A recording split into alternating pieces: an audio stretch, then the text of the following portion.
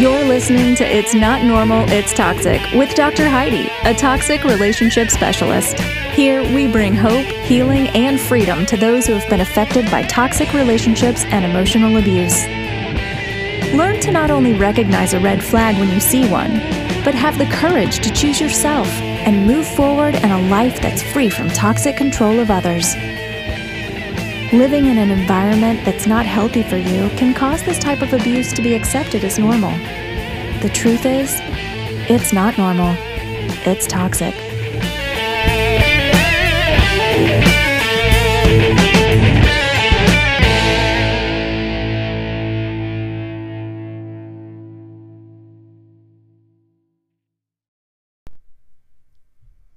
Hey everybody, it's Dr. Heidi, your toxic relationship awareness and healing specialist, and I am back on the It's Not Normal, It's Toxic, Rid Your Life of Toxic People podcast.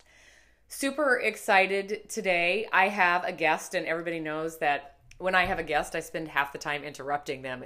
It's what I'm best at. Anyway, so a little bit about what we're going to talk about today is, you know as well as I do that my podcast is about toxic relationships, but there's a lot of other toxicity in our lives that invades just like toxic relationships. And I was just talking about this right before we hit go on the speaker, that honestly, any type of toxicity that tries to invade your life, the answer is really the same. It's all about choosing yourself. And every episode that I do on this podcast is about putting yourself first and quit trying to please everybody else.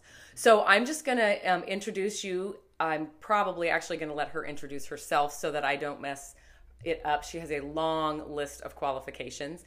But with me today is Virginia Kerr, and I have known her for several years. We have made connection, quite often, and then we can go 6 months without speaking and then get back together, and, it would be just like we have been together all the time. But she'll tell you a little bit about her story, and we have not planned this podcast. We're going to let it go wherever it wants to, because I feel like that's what's going to get across what you guys need to hear today. So welcome, Virginia. I'm glad you're here. So what Dr. Heidi meant to say is she has a long list of hot messes. So no matter what you're going through, I'm sure I've been there too. So, but I'm originally from Alabama, but I live in the St. Louis area, and I was brought here with my career at the time, which was TV news anchor.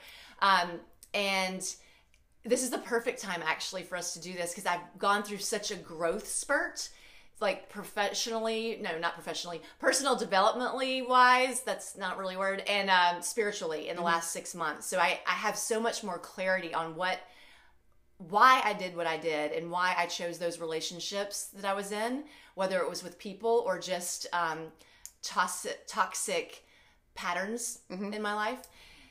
And so I guess it all really started when I was 13. My father was diagnosed with bipolar disorder. And we had a really normal family up until then. But when that hit, I didn't know what was happening to our lives. I didn't know who took my father. And as his episodes progressed, I always tell people it was like his manic portion of his episodes would take a little piece of his personality. But my mom was one who, you just suck it up and you figure it out and you keep going. So with that said, my mom was doing the best that she could do. I don't blame them for anything, but I'm realizing where all these toxic patterns developed. And that's when it started. I literally did not know how to process my feelings at the time. And I certainly was not going to go to school and blab about it, because I needed everybody to think that I was perfect, because I assumed everybody else was. Right. Everybody except me. Seems they're perfect. That's what I thought. So the way at the time that I chose to hide, suppress, cover my feelings was through binge eating at the time.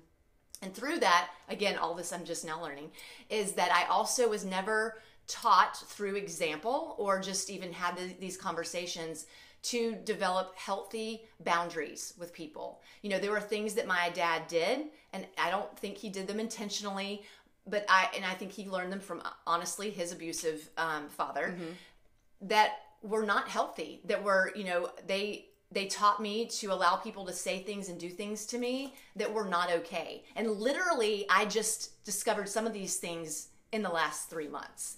But why I say that is that when you learn that the wrong way as a child, when you learn how to process and handle your feelings the wrong way, when you don't learn how to set healthy boundaries, when you don't learn where true self-worth comes from, then you start this life of allowing people to treat you a certain way, teaching people they can treat you a certain way, and constantly seeking approval from everything outside of us except where it should come from, which is within. I do think, you said, the binge eating and plus a lot of the other toxic things, including toxic relationships.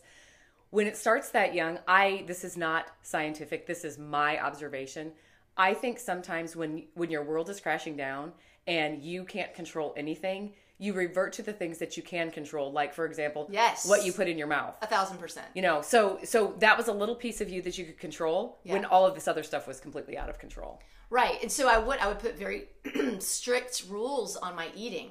I would run. I was also obsessed with running. So I would run depending on how many, calories I consumed when I got home from school. This started when I was 13. And it didn't stop until my 30s. But you felt like you were in control because you had this structured schedule. Yeah. Yes. I was always, I still am a control freak, let's just be clear. But I always was a controlling person in that sense. I didn't realize that, but it also developed into me becoming addicted to relationships. So I always had a boyfriend, or I always wanted a boyfriend. I never felt like I was worth much if I didn't have one. Or our identity becomes based on who we're with and who we spend our time with, rather than us, because our self-worth is in the tank. Yes. And I didn't want to spend time by myself because that was not, that was, well, I didn't know what I don't even like myself. Why would I want to spend time with myself? And this went on for years, like literally until I completely got rid of my last addiction, which we'll talk about. But, so the boyfriends, when I look back at the boyfriends I had, each relationship progressively got more and more dysfunctional and toxic as I went on. And then my obsession with being on television started when I was also that age, because I had it in my head that if I could be on television one day behind a news desk, then I would have finally showed up and showed the world I matter. Ta-da. Yep. I did it. Yep. I matter. And now I can check that off and say that I'm perfect too. But what happened was, over the years, as I, went to school and I went to the small markets, that were getting me ready for the next big market, I got to St. Louis and I was the morning news anchor, and I was literally the most depressed I'd ever been in my life. And everything you worked for, that you thought, if I could just do this. Yes. Yeah. There was always that next promotion, that next job title. And then, so then I finally went to counseling when I was married the first time. And that's when I started to see the patterns. And I started to understand the idea of setting healthy boundaries. But I was still only focused on small sections of my life. I didn't apply it to everything. So I only applied the healthy boundaries with my father at that point. So that relationship got more manageable when I think I was like 31 at this point. But I didn't apply it to other parts of my life. I also was able to control the eating. So I thought at this point in my life, oh my goodness, I no longer am a binge eater. I now know that I can control when my father gets to talk to me, and I get to call the shots as far as how he talks to me. But I only applied it to those two areas. So what happened was all of those patterns morphed into another fun addiction, right? So that's when the drinking started. And I did marry again, and that was a blind date. And so I point that out because I would have never picked the husband I'm married to now had it not been for someone else saying, oh, I think you guys would really hit it off. And we were not this relationship that took off like wildfire like all my other ones. That the fire was so big and bright that I couldn't see the red flags. It was what I like to call a slow burn, meaning it gradually got better, and he was never going to fizzle out because he was the real deal. Yeah, and consistent. Yeah, probably. To the point I broke up with him because he was so freaking boring to me, because there wasn't the highs and lows of drama that I was so addicted to. Drama and chaos. Yes. You know what? And I'm going to jump in here for the listeners right now. That is a struggle that I have a lot of clients going through. In fact, I had just talked about it last week, but the addiction to chaos, and then when you get out and having to sit in calm and peace is very uncomfortable. Yes. You don't know what to do with yourself. Yes. I was talking about, I don't know what to do with my hands, because you're so used to the next big thing coming down the pipe, or being ready to put out fires, or being ready to take care of somebody. And when nothing is happening, you don't know how to deal with it. Because those are all distractions. Yep. And it's about learning to like yourself, which is... Yeah. So I didn't have the distraction I remember when we were first dating, I started picking the fights like my exes did with me. So I kind of, in a way, not intentionally by any means, I kind of became that aggressor or that aggravator that was trying to pick fights. And when I was going to counseling, she was pointing it out. No, you're doing that because you're going after that drama, that chaos you're talking about that's not there right now. When really you just need to be okay with someone treating you with respect and knowing that this is what a healthy relationship looks like. Stop trying to mess it up. And believing that there is a healthy relationship out there. Yes. That you deserve it. You second guess it. You're like, this is way too good to be true. Yes. Which happens in toxic relationships. The beginning of them they seem way too good to be true, and then they end up that they are. Mm-hmm. But the addicted to chaos is a difficult thing to overcome. Absolutely. So I married him. We had a baby. Now I'm still at the CBS affiliate in St. Louis working on air, and then I realized that I'd put ourselves into $20,000 of credit card debt because of my shopping addiction. Well, you were on TV. You had to look good. Of course, I had excuses for all of it. So then I started to I started to try and find ways to pay off this credit card debt. I picked up a side job at a local radio station. I even trained to become a Zumba instructor because I was like, I got to pay off this debt. But really, that was me becoming addicted to work. I mean, if I look back, I was addicted to lots of things because I never wanted to be still with myself and my thoughts. Busy. And my thoughts, And so I was a chronic overachiever, always seeking the next thing to prove myself. Mm-hmm. And I wasn't happy with the TV thing anymore. Now I wanted to be this balanced wife and mom. And so I started a side business, which it turned out to be very healthy for me, because you can't, and as you know, as a business owner, you cannot be a business owner and grow without growing as a person. Right. You just can't. I mean, your business will crash and burn. Yep. So that really put a magnifying glass on me, because now I was actually running a business, building a business, and helping other people do the same thing. And I couldn't be a good leader and coach if I wasn't working on myself. So this is when the real growing pain, I think, started to happen. But before I recognized all of that, my drinking increased. I was drinking every single night because, again, I was out there trying to portray this image of being a perfect person who had it all together, when really I didn't. And I would go home at night and I would drink off the people that I resented, because I also was addicted to people pleasing. Any of this sound familiar? Sounds familiar to all of us. So what I realized was I was constantly trying to seek approval, not with just job titles and accolades, but I never wanted anyone to be uncomfortable, because it sounds so narcissistic, but I just assumed it was always about me, that if they weren't happy, I did something, or if they weren't happy, it was my job to fix it, always. But I never took the time to fix myself. And what happens when you live in that awful rat race of people pleasing, you start to build resentment, because you start to assume that these people are going to do what you want them to do because you're putting all this time and energy into them. And then when they don't, then you're pissed. Yes.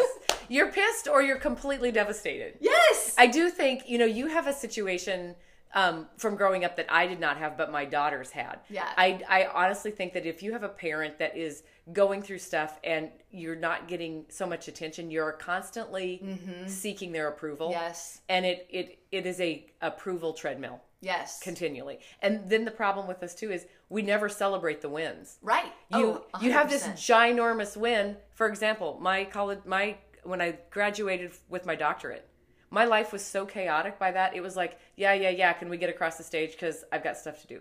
That was something that should have been celebrated. And my life was so chaotic. It was just like, hurry up, let's get this done so we can get on to the next thing. Yeah. And so you don't even celebrate the stuff. know. It's just push. And then when people don't get it, like you said, then you're ticked off because can't they see how hard I'm working? Yeah, and that is what happens to people who they want to be so successful in whatever it is they do with their career, but they focus so much on that goal of success that they completely forget to work on the other areas of their life. So they may become this super rock star, whatever it is they do, and make a lot of money and be a really empty, sad person because they always were chasing that carrot and never celebrating the wins and never paying attention to the people around them. Actually, it's funny that you say that because I do a lot of public speaking around here, and I always send people home with homework. Yeah. And one of the things I have is a wagon wheel, and each spoke is a different area of your life. Yeah. And you have to put how satisfied you are with each area, and then connect the dots and see how well your wagon wheel is going to roll. Oh, I like that. And it totally does never roll. Yeah. But it's just, if you don't have balance in every area, right. you're going to be super successful and your home life's going to be horrible. Or, 1,000%. Yep. And it's all about balance. But when you're chasing that ever-loving achievement status, you don't see that. Yeah. And the perfectionist in me wants to have balance at all times, right? We want to make sure we're succeeding in 100%. That's not possible. So you are constantly swinging the pendulum. Like when I realized that I've been really fixated on my business for a week and I need to spend some more time with my husband and my son, I'll swing that pendulum back. No, but I give myself the grace to know you're not going to be 100% in all areas, right. But you have to be aware of those areas and then, make up for the lost time and, if you've neglected a part. And sometimes you have to go, okay, this is what I want, but I will take this. This will be enough. Yes. Because us as perfectionists, of course, we always want to hit the top. But when we hit the top in one area, always another area is falling. So, okay, this is what I want, but I'll be happy if I have this. Because then you don't have to do that. I say that in the business I'm in now. Okay, if I'm focusing on chiropractic, that grows, but the acupuncture doesn't. So then I have to puff this service up, and then in a month I have to run over here and I have to puff this back up. Yeah. So it's however many hats you're wearing is how much puffing up you have to do, and you're running around. So sometimes you have to take some of those hats and chunk them. Yep. And that's where I am right now. When I learned that I was saying yes to everybody and everything except myself, I had to look at my life and say, okay, what is it giving and filling me up, and what am I constantly giving out to that never comes back and fills me up? And I had to get rid of those things. And what's really deceiving to a lot of people is that sometimes we're giving to really positive things. Maybe it's a ministry. Maybe you're volunteering for something at church. It's a really good thing that needs to happen, but maybe it's not a really good thing for you to be a part of because you're spread too thin and it's not in your wheelhouse. It's not lighting you up. Right. It's okay to say no to those things. So along my recent journey, I started a nonprofit TV show that I love. I love that show. It was a calling, I truly believe, for the St. Louis community. But there came a point that I was drinking more than ever before because I was trying to do way too much. My son was neglected. My husband was neglected. My home was neglected. My health was definitely neglected. And I had to say, I have to take myself off the show. Mm-hmm. And that was so hard because, again, I knew people were like, why'd she take herself off that show? Why is she not doing that show anymore? What people think. Yes. Yes. And there was a lot of guilt with that. But I had to just put my foot down and say, but they don't know your life and what you're going through, and it's okay if they don't understand. Right. It's really okay. And that's the huge step. And I have to talk about the guilt thing for a second. I think I spent half my life feeling guilty until I realized that guilt is an emotion. And just like happiness. Yeah. And if you're feeling guilty, you're allowing someone else to make you feel guilty. Yes. So you can operate on the fumes of guilt your whole life and then realize, you're the one that was allowing it. And as a Christian, I had to learn that guilt never comes from God.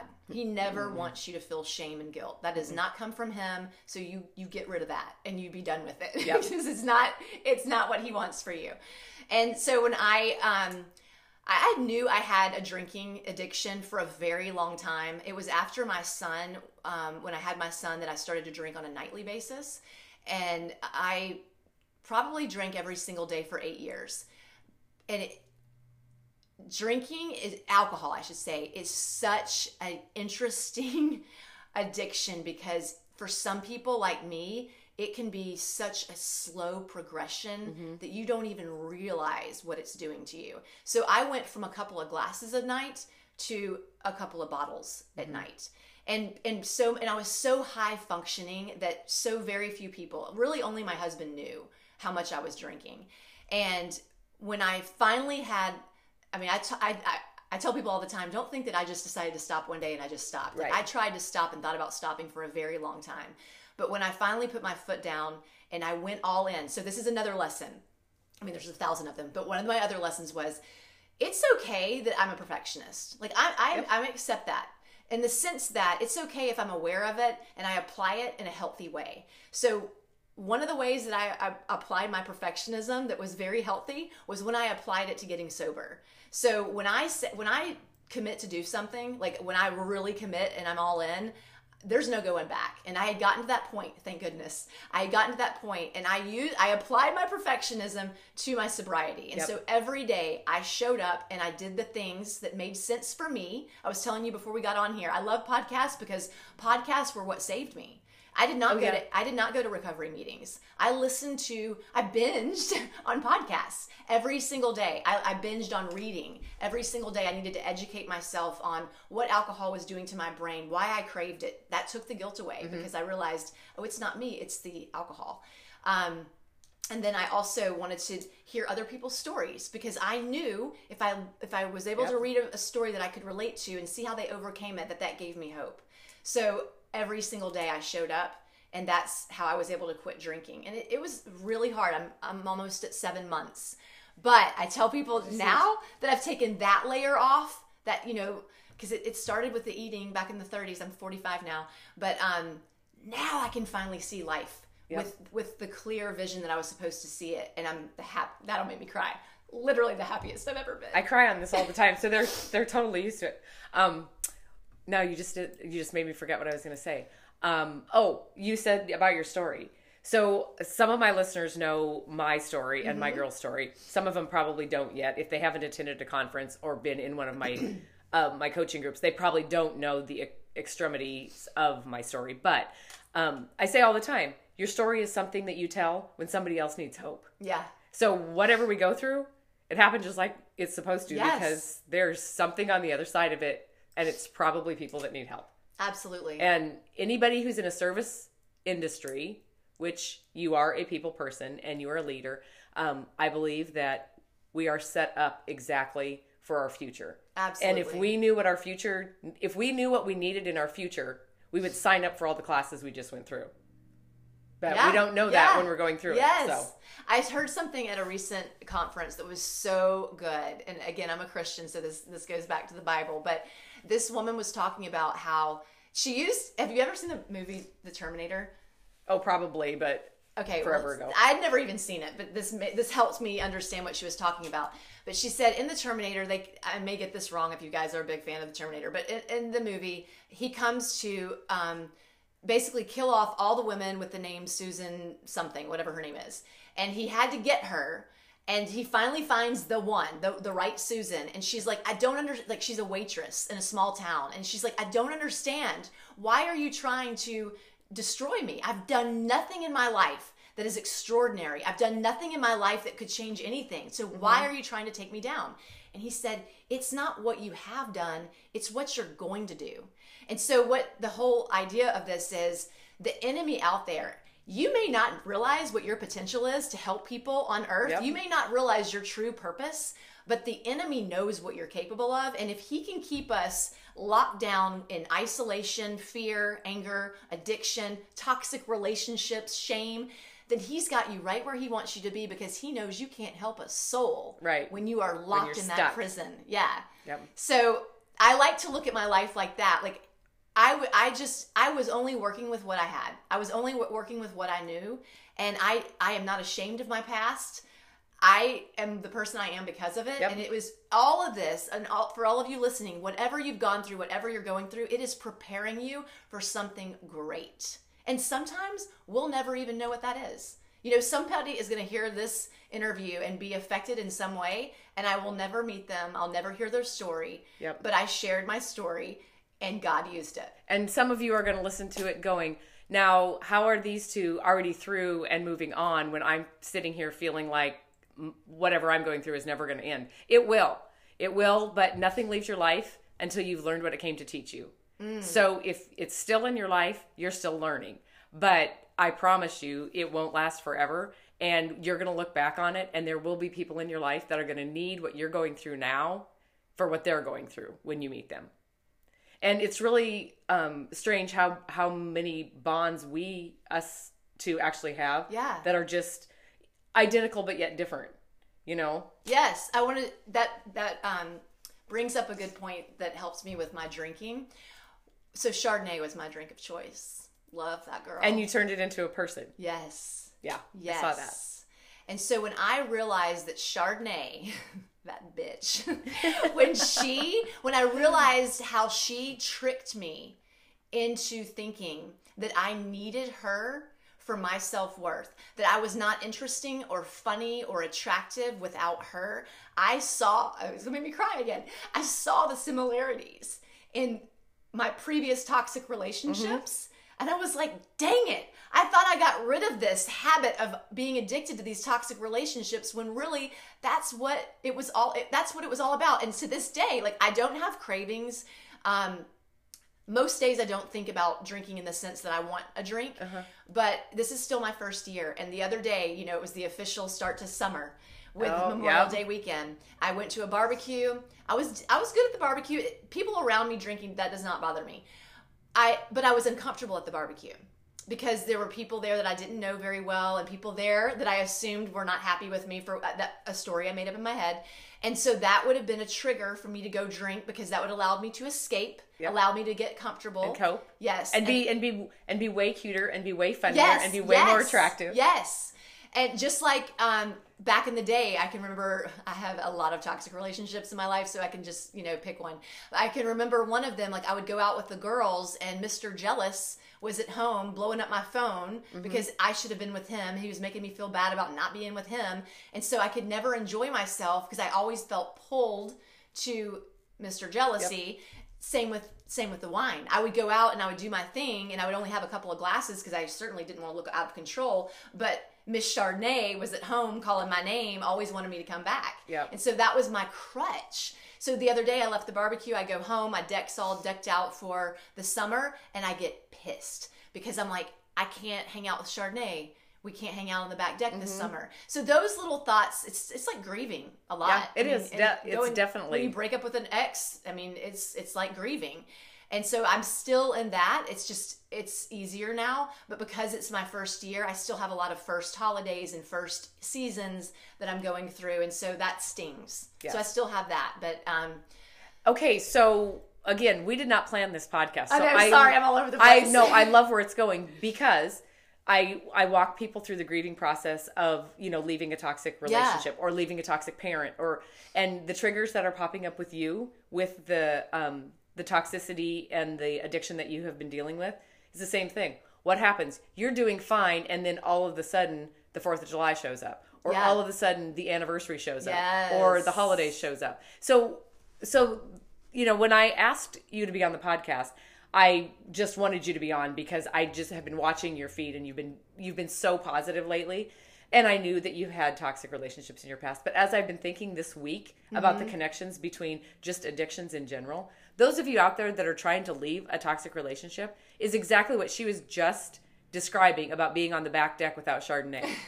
What am I supposed to do? Now I'm out here by myself, and there's no drama, and there's no chaos, and I'm ugly, and nobody likes me. And so we're dealing with the same exact thing. And really what we do is we let other people control what we're doing rather than choosing ourselves.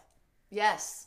And when I've started anything that I've been successful at, including drinking, I journaled and I wrote down, what kind of person do you want to be? So what happens when you get rid of the toxic relationships or the toxic patterns in your life is now you're stuck with just you. There is no distraction. You're stuck with your feelings. And so for so many people who are addicted to eating or addicted to drinking, they are avoiding the uncomfortable state of sitting with their feelings. So what's interesting is not too long ago, I was at a winery, actually. I was doing a vendor show, and I was there with a bunch of women, which is also something that's not like, my comfort zone. It is now though, but I didn't know any of these women, and I was not tempted to drink. I did my thing. I came home, and I'm sitting there, and I get this overwhelming craving to eat. And I had not had that in years. But because of what I learned through getting sober, I sat with it. Instead of going and just going after that impulse to go eat, I sat with it. And I asked myself, why are you wanting to eat so badly? Because you're full and you're not drinking. So what is it? And I realized I had triggered something in me about being insecure at that vendor show. And that the old me in there, that's how I would have dealt with my feelings. But instead, I sat it out. I waited it out. And I knew that it would pass, just like when I in my early days of not drinking, I knew the craving would go away if I sat through it long enough. And that's what happened. But what happens when you are finally disciplined enough to sit with your feelings is you start to sort them out. I outed myself on Instagram to hold myself accountable with my drinking, because I didn't really use Instagram a lot. My family wasn't on there. So in a way, I felt like it was a safe place, but it was enough that I was going to, speak my truth and show up every day and not drink, hopefully. I mean, I didn't. But what I also did was I blogged, and that was kind of like my journal. And I did that when I quit my eating addiction, and I did it when I quit drinking, because many times we don't even know what we're thinking until we put it down on paper or until we type it out. And that will help you see your feelings and start to categorize them and start to see the patterns. That is very therapeutic, and it's free therapy, by the way. So, and I think too, when we start feeling and we start having to acknowledge our feelings and not covering it up by the familiar, which is the drinking or the eating or the toxic person, when we sit in our feelings, it's uncomfortable because we've always covered our feelings up with something. And that's huge. I'm feeling, I'm feeling inadequate. Let me cover it up. Right. And I say this all the time. People think it's hilarious, but I used to walk in a room and hope that somebody in there liked me. I'm to the point I walk in a room and I hope there's somebody in there I'm going to like. Yes. And because you like yourself. Yes. You're not looking for outside approval to fill you up. Right. But it's taken, I've been out of, the serious toxic relationship for 11 years. And now I can finally say, you know what? If you don't like me, that's absolutely okay. Yes. 100%. And I'll even think when I meet somebody, if I never see you again, so what? And I would have never been like that before. Yeah. I would have been trying to create friendships and trying to gain approval and trying to make sure that everything was okay, and that, pout for days if I thought somebody, disapproved of something. Now I'm totally... And I think that requires us to slow our minds down long enough to recognize what's making us feel that way. So for me, I actually, even though I was showing up on Instagram to tell people I was still sober, I actually took myself off of social media, because the comparison game on social media, when you're in a place like that where you're constantly seeking approval, that will suck the life out of you. Yep. So I didn't get back on consistently on social media until I had recognized that and worked on that part of me. And I still find myself doing it.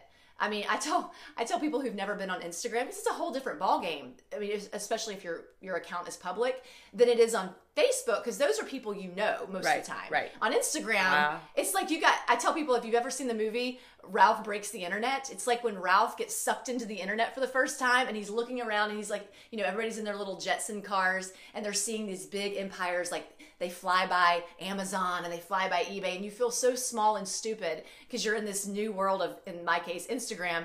And I'm like, stop looking at the empires. Like, stop comparing yourself. You go do you, and you go build your little house, and you go have fun in your little house doing what you love to do, and don't worry about what other people think, because you'll never have fun there. And if you can't do that, then get out of there.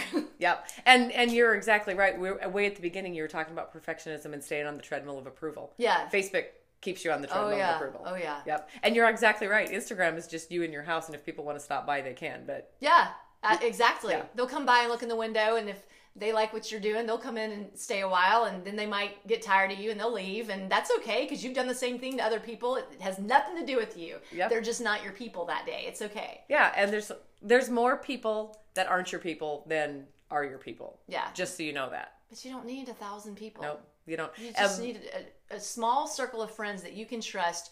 And I teach my son this, because he's kind of going through this too. if you leave friends and you don't feel good after you leave them, they're not your friends. You need to surround yourself with people who literally make you a better person. And don't you think it's funny that we tell our kids that? And then for some reason it takes us 27 years to figure it out, but we tell our kids that immediately? But one big eye-opener was I do see a lot of myself in him as far as his interests and his strengths. Mm-hmm. And so I also see a lot of his tendencies to want to seek approval, and he's... Be friends with everyone. And maybe that's because of the way I was parenting through my lovely drunken state. But I'm wiser now, and now I know better. And so now I see... I'm able to talk to him on a different level now that I've learned those lessons. So instead of beating myself up and worrying, oh my gosh, how did I ruin my 8-year-old child? Right. I see it as, thank goodness I learned these lessons. And now I can talk to him and have these really fun, enriched conversations because of what I learned. And actually, because you learned it, you're a better parent anyway. Yes. And that's part of it too. When you're going through it, you don't see the lessons that you're learning until you can look backwards. Yeah. So just know that wherever you are, you're right where you're supposed to be, and you don't have to stay in that mess. You have it in you. It's just you may have buried it with all of the distractions and addictions and toxic relationships. And so when you get rid of those, that's when you start to find the real you. And I know this sounds kind of crazy, but when I stopped drinking, I realized that I left that 13-year-old girl behind. She never got to be the person she was supposed to be because I kept stuffing her mouth with food and you kept drink. Keeping her You be quiet. You sit in the corner and shut up. And so now, this is crazy, but I actually started watching, what is it called? Pretty Little Liars. Mm-hmm. And I became addicted to that show, but it was such a teenager, teeny bop thing to watch, but part of me was like, is this because the 13-year-old in me still in there? Yeah, is getting to come out and play now. Like, she's watching this. But anyway, it's fun. Make it an adventure, and everything can be fun. It is. And then every day that there's a little win, you have to celebrate it because you never did before. Even if nobody else in your life is celebrating it, celebrate it yourself. And you know what? We always want people to get it. Yeah. We always hope that people will understand, and we always want people to justify, that it's okay that you are where you are. People don't get it, So, but somebody will. Somebody will. Yeah, and so many of us, we think that our stories are so unique that we're the only ones that, drank at the movies with their son because of our drinking addiction. And I guarantee you, if I shared that story, somebody's like, yeah, I did that too. Yeah. And so now I'm realizing my story's not that unique. But the reason that I finally came to terms with it is because someone else was bold enough to share their story. And I put this girl, this particular person, on a pedestal and thought she was perfect. And when I heard her story, I'm like, oh my goodness, if she did that and overcame that, I can too. Yep. And so that's why I love sharing my story when it's appropriate. And that's what that is why I do what I do. Yes. Because that's why the show that I was talking about, the nonprofit TV show, it's all about people sharing their stories of struggle and overcoming it to help other people. Yep. And stories are power. And you guys will all be doing the same thing eventually. Yeah. You will. And that is the best feeling in the whole wide world. Yeah. So I am so glad that you were here today. We'll definitely... I know. I just keep talking. I know. I will keep talking too. I will totally keep talking. But we'll definitely try to make it at least, get you on here a couple times a year. That. Because yes. Maybe we can be more organized. And if I ever do a podcast, you have to come on my podcast. Okay, I will. Yes. So when she gets her podcast I have organized, no idea what that's going to be. Yeah. I'll announce it so you guys can go listen to it. But that'll be fun. Again, thank you. Thank you. And I will be back. Obviously, I'm always back with you guys. So it is Friday. That's crazy. And it's nice out. So yeah, I don't know what's going to go on this weekend, but something good. Yes. So again, thank you. And we will talk to you guys all later.